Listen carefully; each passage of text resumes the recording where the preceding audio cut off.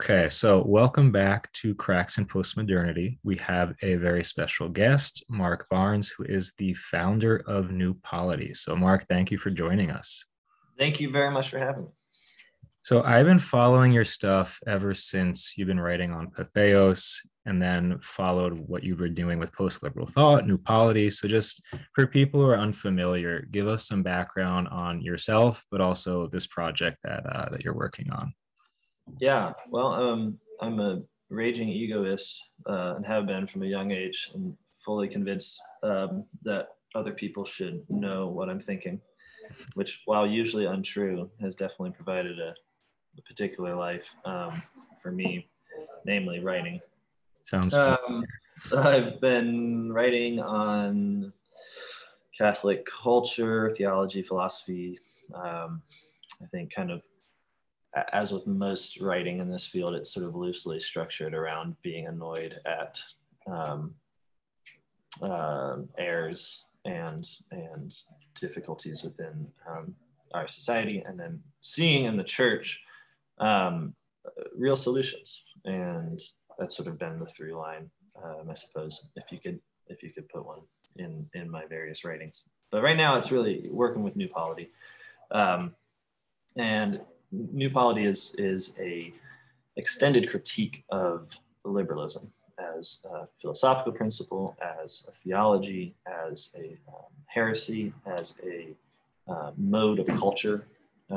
It's a critique of liberalism as the antithesis of a Catholic society. And because it has that kind of somewhat broad scope, it is more than just me. It's many writers and thinkers, much more intelligent than myself, trying to tackle the various aspects of the many tentacled beast that is the Leviathan, liberalism. So, what that project means is, I guess the fundamental conviction is that the philosophy that we all live and breathe and eat is in fact a coordinated attempt to reduce the power of the Catholic Church in society and to prevent its establishment of the kingdom of God on earth. And that this is not just a philosophical project, but it's a historical project. This is a generation after generation of elites who see it in their benefit to suppress the Catholic Church through the unquestioned imposition of liberalism on Christian people.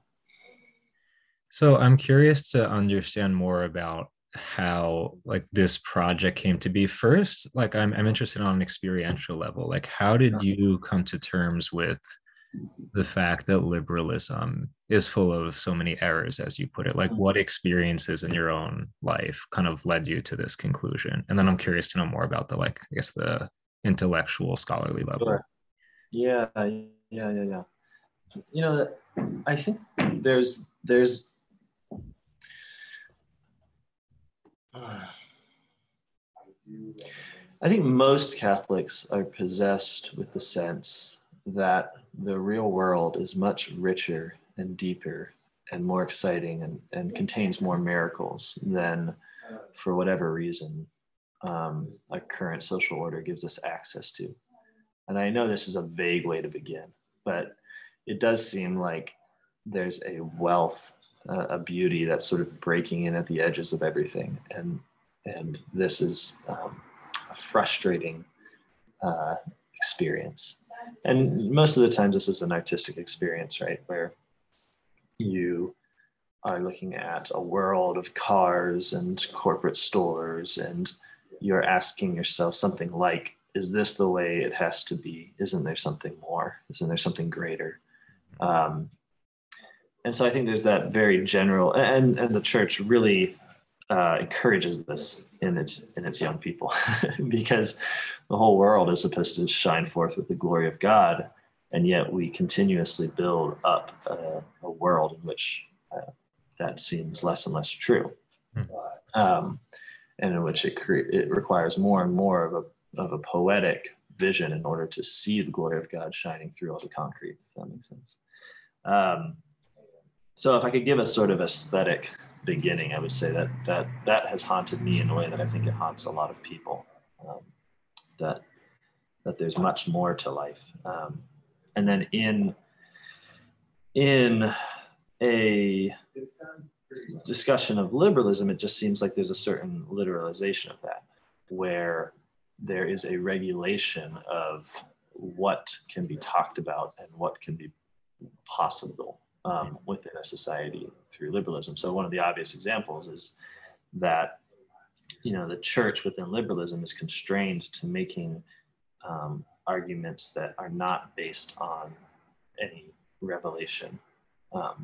So the world is very much cut short. So if you think about the arguments that the Catholic is constrained to make in terms of any kind of, whether something like abortion or something like capitalism, the one thing that's assured is that God will not be brought up, that there will be no divine justification for either the destruction of capitalism or the end of abortion. But in fact, the real world, it will be constrained to this material and finite existence if you're going to have any kind of political significance. Which is to say, oh yeah, you can talk about God as long as it doesn't matter. Yeah. Right. As long as you're just talking about your private feelings or, something that's motivating you to look into other reasons that a godless world could accept, then God is okay, I guess. Mm-hmm. So there's a real cultural constraint on the Christian, on the Catholic, that does limit his world. You enter into this habit as a thinker of saying, okay, well, how do I get rid of God in this argument? And how do I get rid of the angels in that argument? And how do I shrink my world in order to get the Catholic Church to have any kind of political efficacy? How do I deny its claims in order to have some effect? And to me, this is just parallel with the, if you will, poetic shrinking of the world. Yeah. I'm curious to know, what kind of environment did you grow up in? Like, what was life like as a kid? Oh, it was wonderful. It was a kind, loving Catholic home. Okay. I have no great dramatic story. I mean, this is something where I have an envy of people with conversion stories, because they have something to talk about. Whereas for me, it's, if I'm evidence of anything, it's just that the faith can be transmitted. So I grew up moving around a lot. My dad was in the army, and my parents always made a great effort to catechize us and to have us receiving the sacraments. So it was a life in which the life of grace was never really distinct from any other part of life. So I don't know if that gives me particular insight. In some ways, it clouds things for me, because some things that just seem totally apparent to me, like it's just totally apparent to me that without regular forgiveness of sins, people go insane. But that's not necessarily apparent. So I have certain biases in that regard. Okay, so it's interesting that for you, like, this project is coming from an experience of what the answers could look like, or what they should look like. Whereas for me, like, I'm coming from the inverse. Like, I was baptized in liberalism, if you will. Like, I was living and breathing all of it. And I guess because, like, my entire life is just like being immersed in this worldview, like, at a certain point I was suffocating. I was like, there has to be something else. Otherwise, like, this is horrible, because I don't know, like, I grew up in a very kind of bourgeois suburban environment. I went to a public school where I guess, like, the main point of contention for me was the fact that, like, I intuited that there was more than just this very bland, neutral idea that, like, human nature is good. We just have to be nice to each other. We have to accept each other, be yourself, be a good person, the end. Because at first I was aware that, like, I am not the best person. Like, I have tendencies to, like, do stuff that's not good. So how do you explain that? um what about the fact that like we have these desires for things that we can't fulfill for ourselves? So like I intuited that there was this tension within the human condition, within reality. And every time I ask, like, why is that? Like, why am I inclined to do stupid things? Like, why is there evil and suffering? People will be like, oh, we don't ask those questions because there's no answer and you're going to drive yourself insane. The answer is to be yourself. I was like, well, how am I supposed to be myself if part of who I am is wanting to ask questions? They're like, well, Sure. don't be yourself in that way. Like, you can be yourself the way we're telling you to. Sure. And it was that, but it was also like all of this tension that you intuit, like, it has to be psychologized away. Like, the solution is go to a therapist and like they're going to neutralize all of it for you so you can just live again a very nice, comfortable bourgeois Yeah. life and then die. And then what? So like it was being hit again, like coming up against this wall constantly that like you can't ask questions, there are no answers, Right. no one's going to explain this tension within the human condition. That's when I was like, okay, I need to find something else. Yeah. And then in terms of like, like, okay, in terms of faith, yeah, like I found that, but still I was looking for an intellectual explanation for the experience I had in our culture. And I don't think it was until I guess I found McIntyre and Charles Taylor that I found a plausible explanation of what was going on. And that opened the door to a bunch of other people. So I'm curious for you, like, what did you start reading that enabled you to really understand the nature of liberalism and its effect on our culture? Oh man, that's a tough one because it always seemed to me that I was reading things where the Catholic Church was being proposed as something that didn't fit the categories of the world. Mm-hmm. And at no point was that necessarily described as its opposition to liberalism, defined as the dominant philosophy of the Western world. But that's what it was. I mean, that was what was being discussed. So I'd be remiss not to point to Chesterton as the kind of, and I think he is this for a lot of people, this kind of like splash of cold water where you get to wake up from the ironclad categories of the world. So be able to say, well, neither capitalism nor socialism, but this thing from which both of these ideologies depart.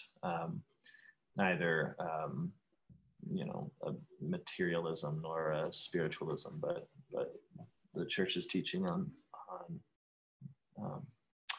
the unity of the two.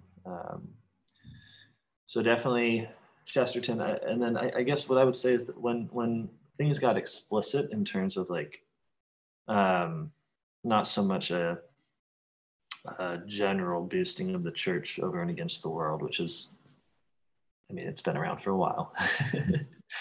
But in terms of an actual like naming liberalism um, as the disease and naming the grace that comes through the church as the cure, it was probably reading D.L. Schindler's Heart of the World, Center of the Church. Have you ever read that one? I have not. It's a great summary of communio theology and just it's funny because I really didn't know what I was reading when I picked it up. It was one of those bookstore moments, like, oh, this looks interesting. I'll check this out. Yeah. And then I just found myself immediately changed because he makes the argument in there that there's nothing at all neutral or about a exclusion of theological argument from the realm of public reason. That this is in fact theology. To say that religious arguments do not apply is to have a particular religion. To say that God can't enter into this conversation is to say something very particular about God and about the men having the conversation. And it's such an obvious point, right? That you don't get to exclude the revelation of the scriptures or God without making claims about scripture and about God. Yeah. Um, but that had gone, I just had totally missed that. It was just this total awakening where I'm like, oh no, no, no, this is not a rational exclusion of scripture. This is a alternative scripture. This is not a um, you know, enlightenment attempt at getting to better agreement because we tend to disagree on theological matters. This is a theology that's being imposed sort of a priori. So waking up to that and being like, yeah, no, I don't want to live in a world in which I have to neuter Catholicism and really theology. And then again, and Schindler points to how this also then is a neutering of philosophy in the end of the day, in order to make arguments about how the world should be. So Yeah, I didn't find that kind of critique of secularism until I think it was Torture and Eucharist by Kavanaugh, who's been yeah, on here before. And then through him, I found Milbank and Radical Orthodoxy. And yeah, like it was interesting finding them after having been forced to read post-structuralists like Foucault when I was at a certain Jesuit university. sure, But yeah, like they're using this kind of postmodern, post-structuralist model to critique secularism itself as a social construct, which when you think about it, like who are we to claim that there is no God? Who are we to claim that everything is morally neutral? Like we just made that up. yeah, Um, and I think like this then goes back to my childhood experiences of having this sense that no, everything isn't neutral. Like things are charged with meaning. Um, and that the claim to neutrality really is deceptive. And I think this is when I'm thinking of Schindler's book. Is this, I don't know if it's older Schindler or younger Schindler, Freedom from Reality, the one that came out.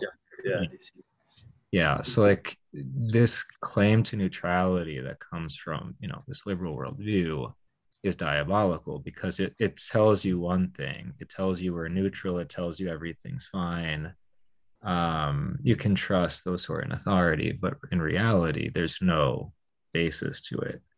Um, so just being able to call that out and recognize that like it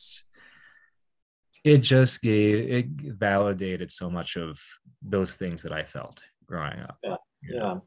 Well, and I think there is, you mentioned how this is a confirmation of experience of childhood. I think this is one of the ways in which, in our day and age, we're called to imitate children in order to enter the kingdom. Because, as a child, you really do live in a moral universe. And it's taken as a sign of adulthood that you no longer do, right? That you exit the moral universe and you enter a universe that's solely a narrative without an end. But it's also it, boring if everything's neutral. Like life right. is fun. But it's also totally, it's just obviously a lie, right? Because what we really live in is not a world of carefully kept free speech and rational debate and a sort of withdrawal from moral questions for the sake of social unity. We live in a hyper moralistic age in which we are entirely arbitrarily, declaring things to be devastatingly sinful, and then seeming to forget about them the next day. I mean, like you just don't actually get the world that's promised. What you get is a world that's unhinged. And Yeah. this is, of course, how going crazy works, right? Going crazy is um, the result of detaching yourself from the truth and saying that it's non-existent, and then imagining that you're going to get some kind of um, ethereal floating through half truths. But instead, what you really get is just any old thing, any old claim, any old opinion becomes a powerful weapon. So, Yeah. Mm. So then on the other piece of this like neutrality thing is that we see that, you know, a lot of people claim to champion the oppressed, those who are the underdogs, um, really have this elitist interest behind what they're doing. And yeah, you focus a lot in your writings and in, the videos, the podcast that you do on the uprooting from the particular, from the local, from nature in general. So I'm curious to hear more of your thoughts on how this kind of elitist drive to, as much as it performs this, Yeah, goodwill towards those who are, oppressed. yeah. What is that? What do you see happening there? Well, gosh, it's in some ways it's a big question, but what helps clarify it for me is to be very clear about the ends of a just society, or like what what practical ends would a society that was good to the oppressed and was just, what would they achieve? Because I think people are kind of psychotic about this because they somehow think that the just society is one that like spiritually recognizes the validity of identities or something, as if as if like that would have satisfied anyone for most of history to have recognition of the validity of my identity. It's like, no, thanks, man. um, no, I mean, like, what is actually and I'm just thinking biblically here, is the distribution of property and the actual um, giving of power over to the weak and the oppressed. This alone suffices for the just society. It's not, I mean, you have to have more than words, you have to have actions. And so, what justice actually looks like is giving each his due. And what that actually amounts to is each particular real person having the means that they need to live a life that flourishes towards an end that's understood within the community, his community, and ultimately within a sort of universal order. In Catholic teaching, we talk about this as like the fulfillment of one's vocation. Justice is the distribution of power and property and land um, to achieve that end. Now, it seems to me that we are allowed to support uh, the oppressed or the weak or like the vaguely marginalized, whatever exactly that means, um, only insofar as we're not talking about that end. Yeah. Only insofar as we're talking about a purely spiritual and intangible exercise, where what we are doing is, I mean, obviously there's like the knee-jerk right-wing critique, which is that, well, we're like virtue signaling or something. We're just trying to show how aware we are of oppression, and then say that we're on the side of the oppressed, in order to really bolster our own power, because appearing righteous is a way of holding power. So, but no, I just think it's like what the emphasis um, on a kind of global sense of justice and a global sense of the fight against oppression. What this does by uprooting it from any particular cause is it also uproots us from the responsibility of providing any genuine results. Yeah. So it's like we maybe identity politics is one of the easiest places to see this, right? Like identity politics takes as its sort of presumption that if you can gather a people who are unified on the basis not of place, not of actual communion, and certainly not of mutual holding of property or power, but on an identity, a marker that's known by a third party alone, then this is a sort of height of politics, of justice. But what seems particularly obvious to me is that, well, when that becomes the work of justice, what you're not trying to do is have any real living instantiated communities in which um, those the oppressed are actually relieved and given property and power with which to live flourishing lives. Instead, um, it's just a matter of, it becomes increasingly a matter of intangible goods like recognition, which I don't think ultimately satisfy. Yeah. And it makes me think, like, reading people like Milbank, like Kavanaugh, you also see that this the drive behind this globalist agenda basically is to remove any fetters to creating this identity of consumer, where like who you are is basically your capacity to give money, or Yeah. give money to these major corporations. So like getting rid of gender identity um, facilitates Sure.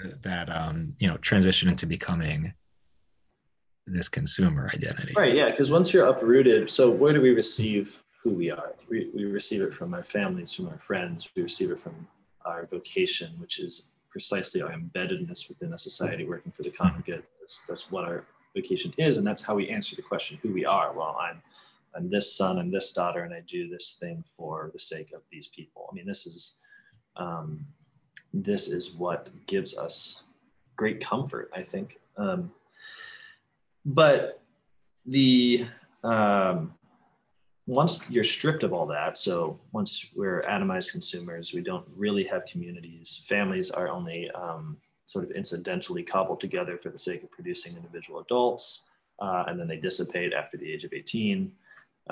Once that is the norm of society, what is to the elite classes, then you can sell people things that claim to establish that same type of belonging, that same sense of belonging, the identity that they need to politically survive in this world can now be sold to them. This is why like political identity groups are indistinguishable from the creation of market, like groups to market to, because it's one and the same movement. By stripping people from sources of belonging, you can then sell them belonging as a product. I mean, this is, I read Ivan Illich a lot on this.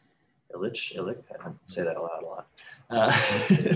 But he's talks about the manufacturing of scarcity. It's like, I mean, gender is a good example one I've used before. It's like, well, historically, gender is something received as a gift. It's received and it's dealt with and it's suffered as something that comes from without and that makes us belong within a society, whether we would like to belong that way or not, which is why it's both wonderful and painful at the same time. But what you can do is if you can deny that, if you deny that sexual difference is a gift and redefine it as an achievement of man, which has essentially been the project of postmodern queer theory, and really I would argue liberalism, period. Then you can sell gender as an achievement. And I mean this very practically. I mean, once it's really true that gender is a construct that you establish by growing your hair a certain length, then you can sell shampoo. Yeah. Right. And I think it is as lame as that too. It's like once masculinity is a construct that you establish by repeating certain norms, then we can sell you protein powder. And it's tough because the people pointing this out, especially within the gender question, always want to be the radicals, right? Who stand back and say, look, this thing you think is so solid and secure is in fact just a series of repetitions that could be otherwise. That's the whole postmodern thing. But what they don't see is that well, they're quite right, actually, but they're right about the wrong object. I mean, they are right that gender, for instance, has been commodified and turned into a product for sale. Yeah. But what they're wrong about is that this is somehow the Christian project. I mean, what they're really attacking is the anti-Christian project, and then they are modifying. They're not questioning that gender is not a gift. That's taken as a presumption. What they're questioning is simply the different things that you can do in order to have this man-made construct of gender. So what it becomes is for people like conservatives, it's like, well, conservatives think that gender is a construct. Absolutely. It's just they think it's a construct that happens with, that is built through having a particular anatomy and then, being muscular or something. And then queer theorists are the ones who say, no, it can also be, and then they name a bunch of other stuff as if that's the as if that's the fight. But the fundamental problem is that we no longer receive sexual difference as a gift from God. We now craft it as an artifact of man. Yeah, and I think like if we're thinking of queer theorists or gender theorists like Butler, like she's onto something about the performance of gender in, you know, late capitalist modern society, but the fact that she insists that, you know, metaphysics, ontology is oppressive, it's a social construct, that's it just sets us up for this elitist super capitalist notion of the person. And it's like ironic to me that she doesn't realize what she's doing. I mean, I think she knows what Yeah. she's doing, but it's Yeah. deceptive. Yeah, it's like queer theorists, all they're really doing is expanding the number of products you can sell to people. It's like, at first, all we were selling was like, you know, beauty products and, you know, now we're selling like, you know, surrogacy, and we can sell, you know what I mean? Like how does capitalism work? Well, it works by creating markets where there aren't any. Yeah. And it's just very obvious to me that the only way to create a market where there isn't any is to get rid of gifts, because wherever there's gifts, you don't have that need. It's being met by the gift.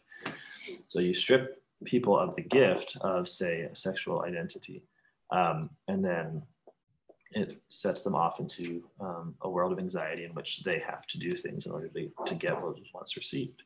And that's the project that Butler is, of course, a big proponent of. I mean, she is definitely part of that capitalist work of turning gifts into products. Yeah. I don't know that she sees it. Maybe. I think the people who employ her see it and very much like it. The people who publish her. Well, and people get confused, right? Like, why are all the corporations now like LGBT friendly and such? And it's like, I think that's maybe part of the reason why New Polity is hopefully helpful. Is it's saying like, look, if this surprises us, it's because we haven't yet critiqued our society deeply enough. Yeah. Yeah, of course, given a society in which we're trying to reduce all gifts to products in order to profit an elite, then yeah, of course this is going to happen. Yeah, and it makes me think of have you read Augusto Del Noce's stuff, the Italian? Yeah, well, what's translated? Yeah, because he talks about the transition from the old left to the new left. So the old left being more based on, you know, class politics, traditional Marxist kind of critiques, shifting from this identitarian, individualistic kind of idea of progress. And you see how like the shift away from actual class struggle, like actual poor people having valid, legitimate needs, shifting from the freedom to do what I want as an individual. And like it makes me think then of like people like Cardinal Sarah, what's her name, Obianu Ocha. So these like African Catholic writers who are basically calling out the elitism of Western liberalism. That's saying like, you know, her letter to Melinda Gates that you are such a great humanitarian, you want to come to Nigeria and you want to spread birth control and abortion. But why? Because you want to eliminate African lives because they're an inconvenience to you, but also because the fact that the family is sacred for most African cultures is also a threat to these major corporations. Like that's when you start to see that not only is it deceptive, but it's actually doing damage to oppressed people, taking away what's due, as you said, to yeah. It seems so obvious, but we have yet to question that the kind of material luxury that the West provides. We've yet to question that as a good. I mean, we just say like, if it provides it, then it must be good. So one of the places you see this is in the promotion of contraception in Africa. There's a lot of studies about the various barriers to contraceptive access, right? Because what's assumed, of course, is that contraception is a All right. good that everyone wants. And so the question is simply, how does the river of contraception flow properly? And then one of the barriers, of course, to access are cultural barriers. And this gets discussed among the elite and academics of, okay, well, what are these cultural barriers? And then the more you scratch it, the more you realize that, well, one of the cultural barriers is that people don't want it. And that one of the, solutions to the cultural barrier of people not wanting it is education, which is, of course, getting them to want it. And of course, Western expansion, the expansion of capitalism has never gone by any other means, but by disrupting places of contentment and peace in order to introduce needs in and through the destruction of communities that met those needs in other ways. So I was reading a study, again, from the promoters of contraception, who are arguing that one of the problems with the access to contraception in Africa is that Africans value family size because they have an agrarian, that often they have an agrarian lifestyle. And they're talking about particular African countries, obviously. So one of the solutions to this is greater urbanization. And you think about this, like, it's just so blithely thrown into this boring study. But you think about what is really being said here. It's like, there is a people created by God who have found that they love to have children because children are in fact useful and good to the And way in which fulfilling, satisfying on yeah, an essential level. yeah, and that this is a problem that prevents them from, namely, attaining goods that they are not actively pursuing, which for these Western educators is always like college education and more money, because we just presume as mammon worshippers that the only value is, of course, at the end of the day, more money. And so we actively disrupt these cultures, and we do it in a way that just benefits us. And because who's the one that's going to urbanize agrarian societies? Well, it's always the capitalists. It always has been and always will be. So like our very outreach is just self-evidently trying to turn the entire world into a Western liberal global state. And we do it through, and I think that the academics are fooled at some level. They just buy the premise that, of course, contraception is a good, within my atomized, urbanized existence. So it must be a good elsewhere. Oh, these people don't want it. Well, we must atomize and urbanize their existence. You know what I mean?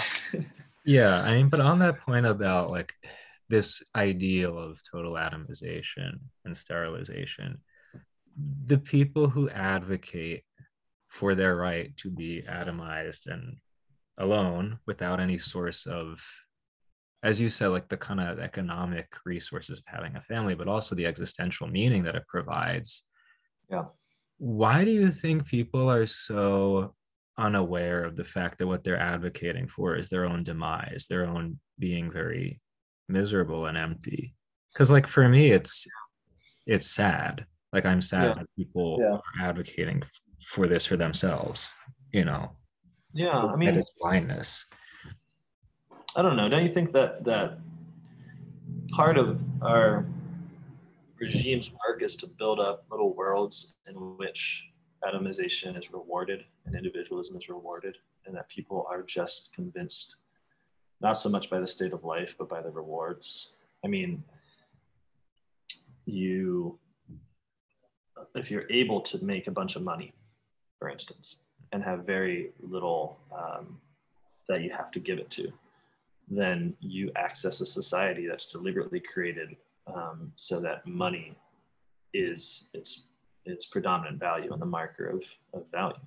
Mm-hmm. Like, it is just true that if I don't have any kids and I am sterile and I am healthy and I'm in my 20s and I am working in tech, that I'll have a bunch of money and I will be able to be rewarded through that. Now, and I just think that it's pretty much that simple. I mean, you could say, well, why don't they realize that these rewards are empty? These rewards are lies. It's like, well, I think that there needs to be real conversion, but that shrinking of the world that's achieved within liberalism allows us to briefly live out these illusions where the kind of goods we can get from liberalism do really make all of the conformity seem worth it.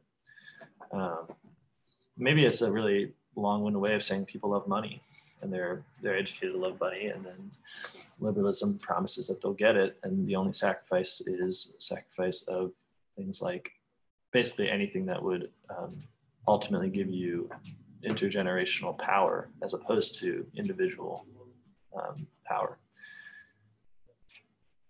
You know, one thing I was thinking of was that was in the history of, or really just a descriptive history of eunuchs I've been reading.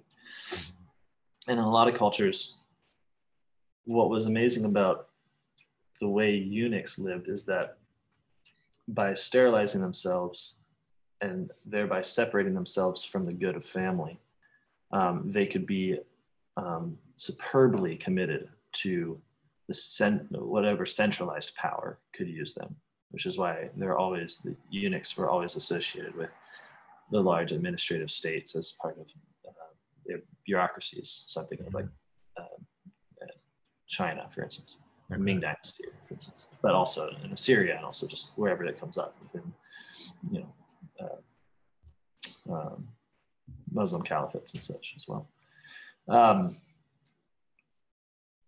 But that state of life was also one in which eunuchs could accrue a lot. I mean, there's a lot within these histories of eunuchs becoming fabulously wealthy when otherwise they would have, had they not been sterilized, usually by their parents or by their own choice, they wouldn't have been able to manage to break into that world of administrative power in which you get all these privileges and rewards. But what happens to a eunuch's wealth, like what the power that he accrues, so his property, his land, his money, whatever it is, well, upon his death, since he's made that decisive separation, it would usually be the case that all the wealth would go back to the state. Okay. And I think there's this it's a bit of a, I don't know, maybe I'm being malicious if I say we're all eunuchs now, but I think there's something to it. I think that's true. Because we are allowed to get rewarded and to benefit and to accrue and to amass and to be selfish and to have, cool things, but only insofar as we are content to live a life in which that never builds up some kind of rival power to our elite. Like, so we're convinced to just spend it on luxury items. We're convinced to not have intergenerational power that grows. We're convinced not to accrue land, but to live lavish lifestyles while renting everything we own. You know what I mean? Like, yeah, the idea is that upon our death, we maybe, made a lot of bright lights, but ultimately don't affect the basic structures of power in society. Yeah. It makes me think of, did you read Chris Aronati's book, Dignity? No, I did not. Yeah, so he basically was this Wall Street stockbroker who was, like very progressive on the right side of history, blah, blah, blah. But at a certain point realized like everything he was living was empty and decided to go just like hang around the poorest low lives that he could find. So he started out in the Bronx and then just like traveled around the country to what he would call basically these back row communities as opposed to these front row college educated coastal elites. And he found that for these back row people, like, sure, a lot of them lived in poverty, but they were rooted in family, local community, more often than not, a faith community. And these people were generally happier. Um, and it makes me think that, like, again, what you're saying about the intergenerational loss here, it's also, again, this existential spiritual loss that without grounding, without roots in something that transcends you, that transcends time, like we're so vulnerable to despair because then the smallest crack that shatters our worldview, our complacency, like we're screwed, like we don't have anything to fall back on. And this is what leads to like nihilism and ultimately to suicide, unfortunately. But again, it's scary to me that the people who are on the back row, people who are oppressed, are being told that if you join the front row, you will be happy. Like if you go to college and get a job in STEM or whatever, like it's your ticket, when really it's your ticket to being miserable, probably. Yeah, ultimately, I think we just stretch out. I mean, it sounds like some old-fashioned Catholic moralizing, but it's just true. Like the pleasures of the flesh that are available to us are a game of diminishing returns. Everyone knows this. It's just that we think somehow, in our case, this time, the returns won't diminish. Yeah. And I wonder if I don't know. I just feel like we used to know this, or maybe we do know it. It's just like it's not an intellectual problem. It's a problem of the will. Because I don't know. You think about movies like It's a Wonderful Life or something like like good old kitschy American movies. Like, just we'd love to again and again point out that yeah, having money doesn't make you happy. Family makes you happy. No one would deny that, but everyone lives like they're denying that. It seems to me to be this cognitive dissonance because we can't say no to our passions. But I think when that's presented in a moralistic way, which it is Yeah. usually in the movies, especially old movies like that one, like it holds no weight because there's no real ontological proposal behind it that really captivates you. It's just like, oh yeah, sure, I know money will make me happy because it won't last. I shouldn't do that. But it's not that you shouldn't, it's that your being is something else. Like no one's telling you that this is who we are. It's just, oh, you shouldn't do X, Y, and Z. You know? Yeah. It's why I sometimes like speaking in terms of power, because I think most people are attracted by the idea of gaining power, even if they don't quite know what that means. And unfortunately, power, of course, has this. Well, I don't think it's accidental that it has a bad rap. I think that it's very fitting for a society in which actual power is amassed by very few for the amassment of power to have a bad rap, if that makes sense. But what I mean is just capacities. Like we are creatures within nature, and that nature comes with capacities. And the use of those capacities is what fulfills us in the same sense in which the capacities of the tree are fulfilled in its flourishing. It's like that is what we mean when we talk about the amassment of power and or rather the maximization of our powers. Mm-hmm. So I always want, when I meet someone that's sort of obsessed with money, it's not that I want to say oh, you should really think about being rooted in a particular community and serving others rather than just serving yourself because it's going to make you feel empty and hollow inside, all of which is true. But there's a positive way of saying it. It's like, well, look at the kind of being you are. You are a kind of being that has all of this capacity to do and to make, and that requires, and that is enabled, the flourishing of those capacities is enabled by staying in one place, by having solid relationships in which you can work with people towards a common good, by being able to deny yourself pleasures, by being able to fast, by being able to you are dissipated in your powers in the pursuit of wealth. And the only reason that you think otherwise is because you're reducing your sense of power to your buying power, your purchase power, which is a very minimal, if we're going to talk about the fullness of the human person, it's just a very minimal part of what he can do. Yeah.